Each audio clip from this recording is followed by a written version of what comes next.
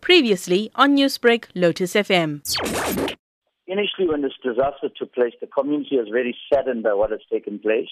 And we've seen an enormous breakthrough that's come through from the community working together in oneness and in unity. It's the first time this something like this has ever taken place, where different religions has come together to assist and making sure that these people are well taken care of.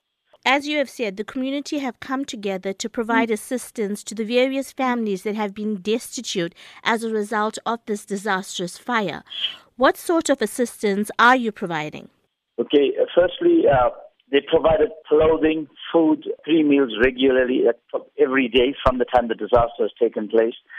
We provided new clothing for the children that were going to school that was burnt in the fire, new books and stationaries. The community had been to the various different schools and informing them of the tragedy that's taken place. And so the assistance has become great in those areas over there. And then also we got funds to try and house the families. Also, not to forget the municipality disaster management and the way they've come on board with the supply of tents and mattresses and blankets for these people. So the interim measure that was adopted was that the families were living in tents provided by the municipality for a short while. So what is now the long-term plan? Okay, the long-term plan was 9 churches have got together and other churches, and what they've decided to do is to adopt a family and house them.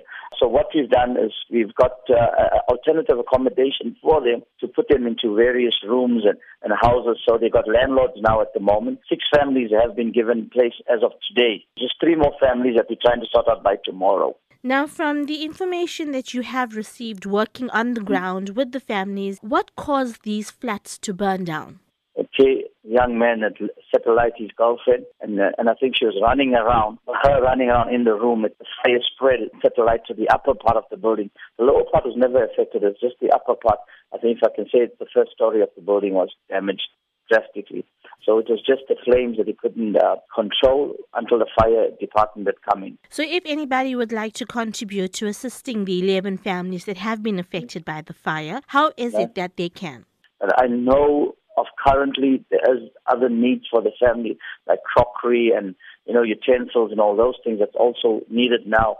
I'm not sure what's going to happen with beddings, with beds and furniture stuff at the moment. We're not sure on that part of it.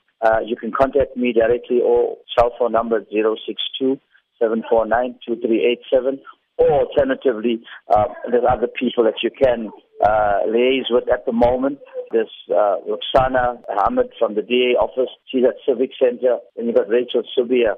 She's from the ANC. Shazna with Sanzef. Sanzef is a Muslim organization in Pietermaritzburg. They would be able to give you some sort of direction as well.